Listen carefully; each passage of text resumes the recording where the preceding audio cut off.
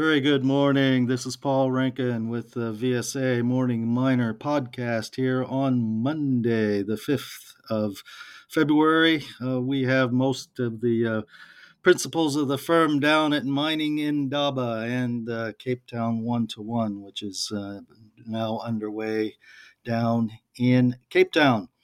The news out today is all about London firms here for some really good stuff here. I did want to start out, though, with the really substantial information new is out from the drill holes put in by Cornish Metals on their South Crofty property. They were testing what is called the Wide Formation, which was an exploration concept of mineralization which had historically only been hit by a couple of holes over the long history of South Crofty previously. But the company thought that these might represent a area-wide play underneath the mineralization of what was called the Great Flat Lode. And it turns out they were absolutely right. 6 for 6 on drill holes in hitting the wide formation where they thought it would be underneath the uh, Great Flat Lode, and it does have high grade in it. We're talking about grades between roughly 0.6% tin and 1.8% tin over intervals of between zero point 0.8 meters and roughly 2 meters.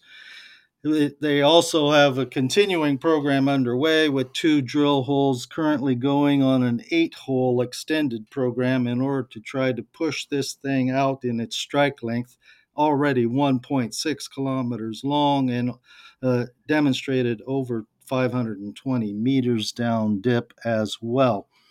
Really important to point out, though, that because of the confirmation of this thing, it means that the overall mine life and the potential for reserves and resources, in my view, almost triples for the South Crofty deposit in due course with enough drilling. We also have Atlantic Lithium putting out new drilling results on its Ewoyaa lithium project in Ghana.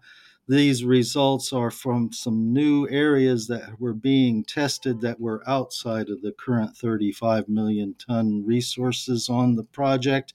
And in particular, what they've come up with is an area called Dogleg, which has significant intercepts over shallow dipping near surface mineralization up to 35 meters thick. So you can expect that this will grow the resource at Ewoyaa even more.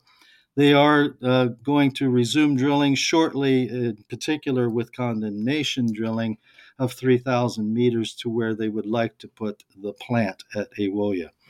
And they still have 26,000 meters of resource growth and infill drilling program yet to report for this past year. Also, we have information out from Tungsten West, the company attempting to restart the Hemerden uh, tungsten property down in Devon. They have been granted a key permit in its process to push that tungsten project back to production. It's a draft permit from the Environmental Agency uh, concerning the mineral processing facility. Next up is a public hearing on the finding, and then this will be the final step before the Environment Agency can issue the permit. So with that permit, then they can otherwise complete negotiations on that have been ongoing for some time on the refinance of this particular project. Also want to briefly mention as well that Bushveld Minerals put out their quarterly and full year production results for 2023. Mostly down on production for both Q4 and with the cash costs also rising a bit as a result.